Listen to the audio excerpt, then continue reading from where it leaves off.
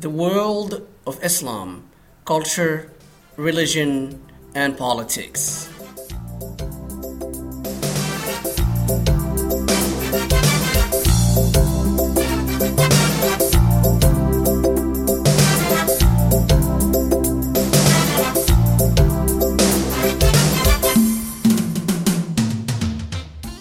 Welcome to the podcast.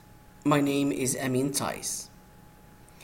In Muslim memory, whether Shiite or Sunni, the Umayyads, who ruled the early empire from 661 to 750, these Umayyads were not generally seen with a good eye, to say the least, particularly in Shiite tradition. But this might mask the seemingly important role that the rule of Umayyad Caliph Abd ibn Marwan played in the shaping of Muslim identity. Abd ibn Marwan ruled from 685 to 705. We have seen in a previous episode that in the year 692, Abd thanks to the leadership qualities and ruthlessness of al-Hajjaj, had overcome the challenge of Abdullah ibn Zubayr and his rival caliphate in Mecca. This date, 692, is interestingly also the date of the completion of a major structure in Jerusalem initiated by Abd. This was the Dome of the Rock, a magnificent, majestic structure still standing today in Jerusalem. The construction of this building in this highly symbolic town is an important event that, however, is not necessarily easy to interpret.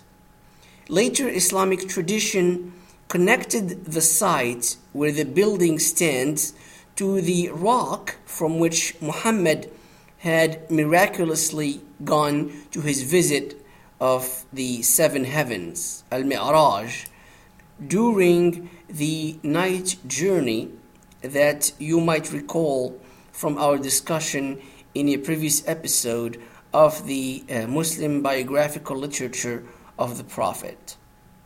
The problem is that this comes to us from chronologically later literature.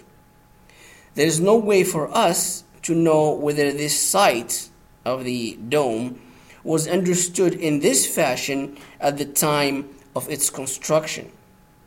Certainly, nothing about the building itself tells us anything about being connected to the night journey, al-Isra wal-Mi'raj. What it can tell us is a number of other things.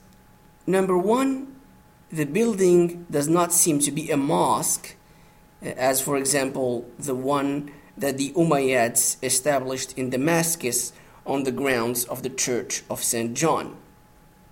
It is not oriented to Mecca, and its shape seems to indicate it was meant to be circled around in the way the Kaaba in Mecca is. This strengthens what some Muslim historians suggested later, which is that Abd built the Dome of the Rock as an alternative site of pilgrimage to the Kaaba that was in the hands of Abdullah ibn Zubayr at the time. Number two, the building was erected on Mount Moriah, which is the site of the second Jewish temple destroyed by the Romans in the year 70. Does this have any particular meaning? Was Abd intentionally presenting himself as the king that Jewish messianic literature expected as rebuilder of the Jerusalem temple? Was it, like some revisionist historians have proposed that Arabs and Jews were together parts of the movement that conquered the Near East and established the new empire? Or was it a way for Abd al-Malik to symbolically and emphatically insist that the new rulers are here to stay and that their religion supersedes Judaism? One has to say that if this was not the case for the relation to Judaism, it seems that this was exactly the message being sent to Trinitarian Christians, which brings me to the third point. So, number 3, the dome was decorated with inscriptions from Quranic texts that are critical of the Trinity and critical of the Christian doctrine of the divine character of Jesus.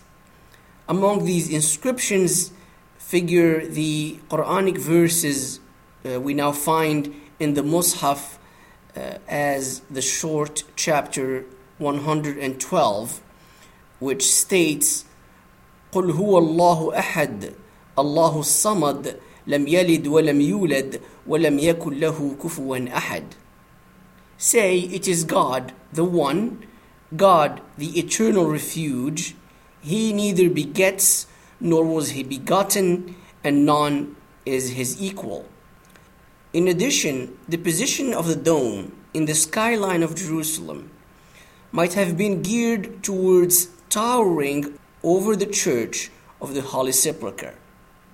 In all cases, it seems like the policies of Abd al-Malik played a significant role in strengthening a unique Muslim identity vis-a-vis other religious groups. Whether this meant, like Professor Fred Donner suggested, that this was the point of transformation of the movement of Muhammad from an ecumenical movement inclusive of Jews and Christians into an exclusivist religious community, or whether this was simply another step in the development of an already established unique religious identity, it is important to acknowledge the big role of this particular period in the development of Islam, Muslim identity, and the political identity of the empire. For this is also the period in which other steps were taken.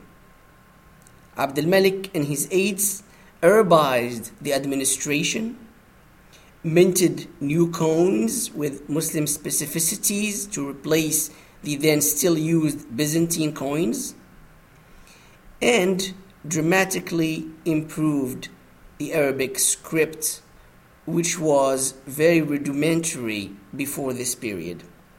As a result, a number of reports speak of al-Hajjaj as imposing a new text of the Mus'haf, a new text of the Quranic Codex, using this improved script.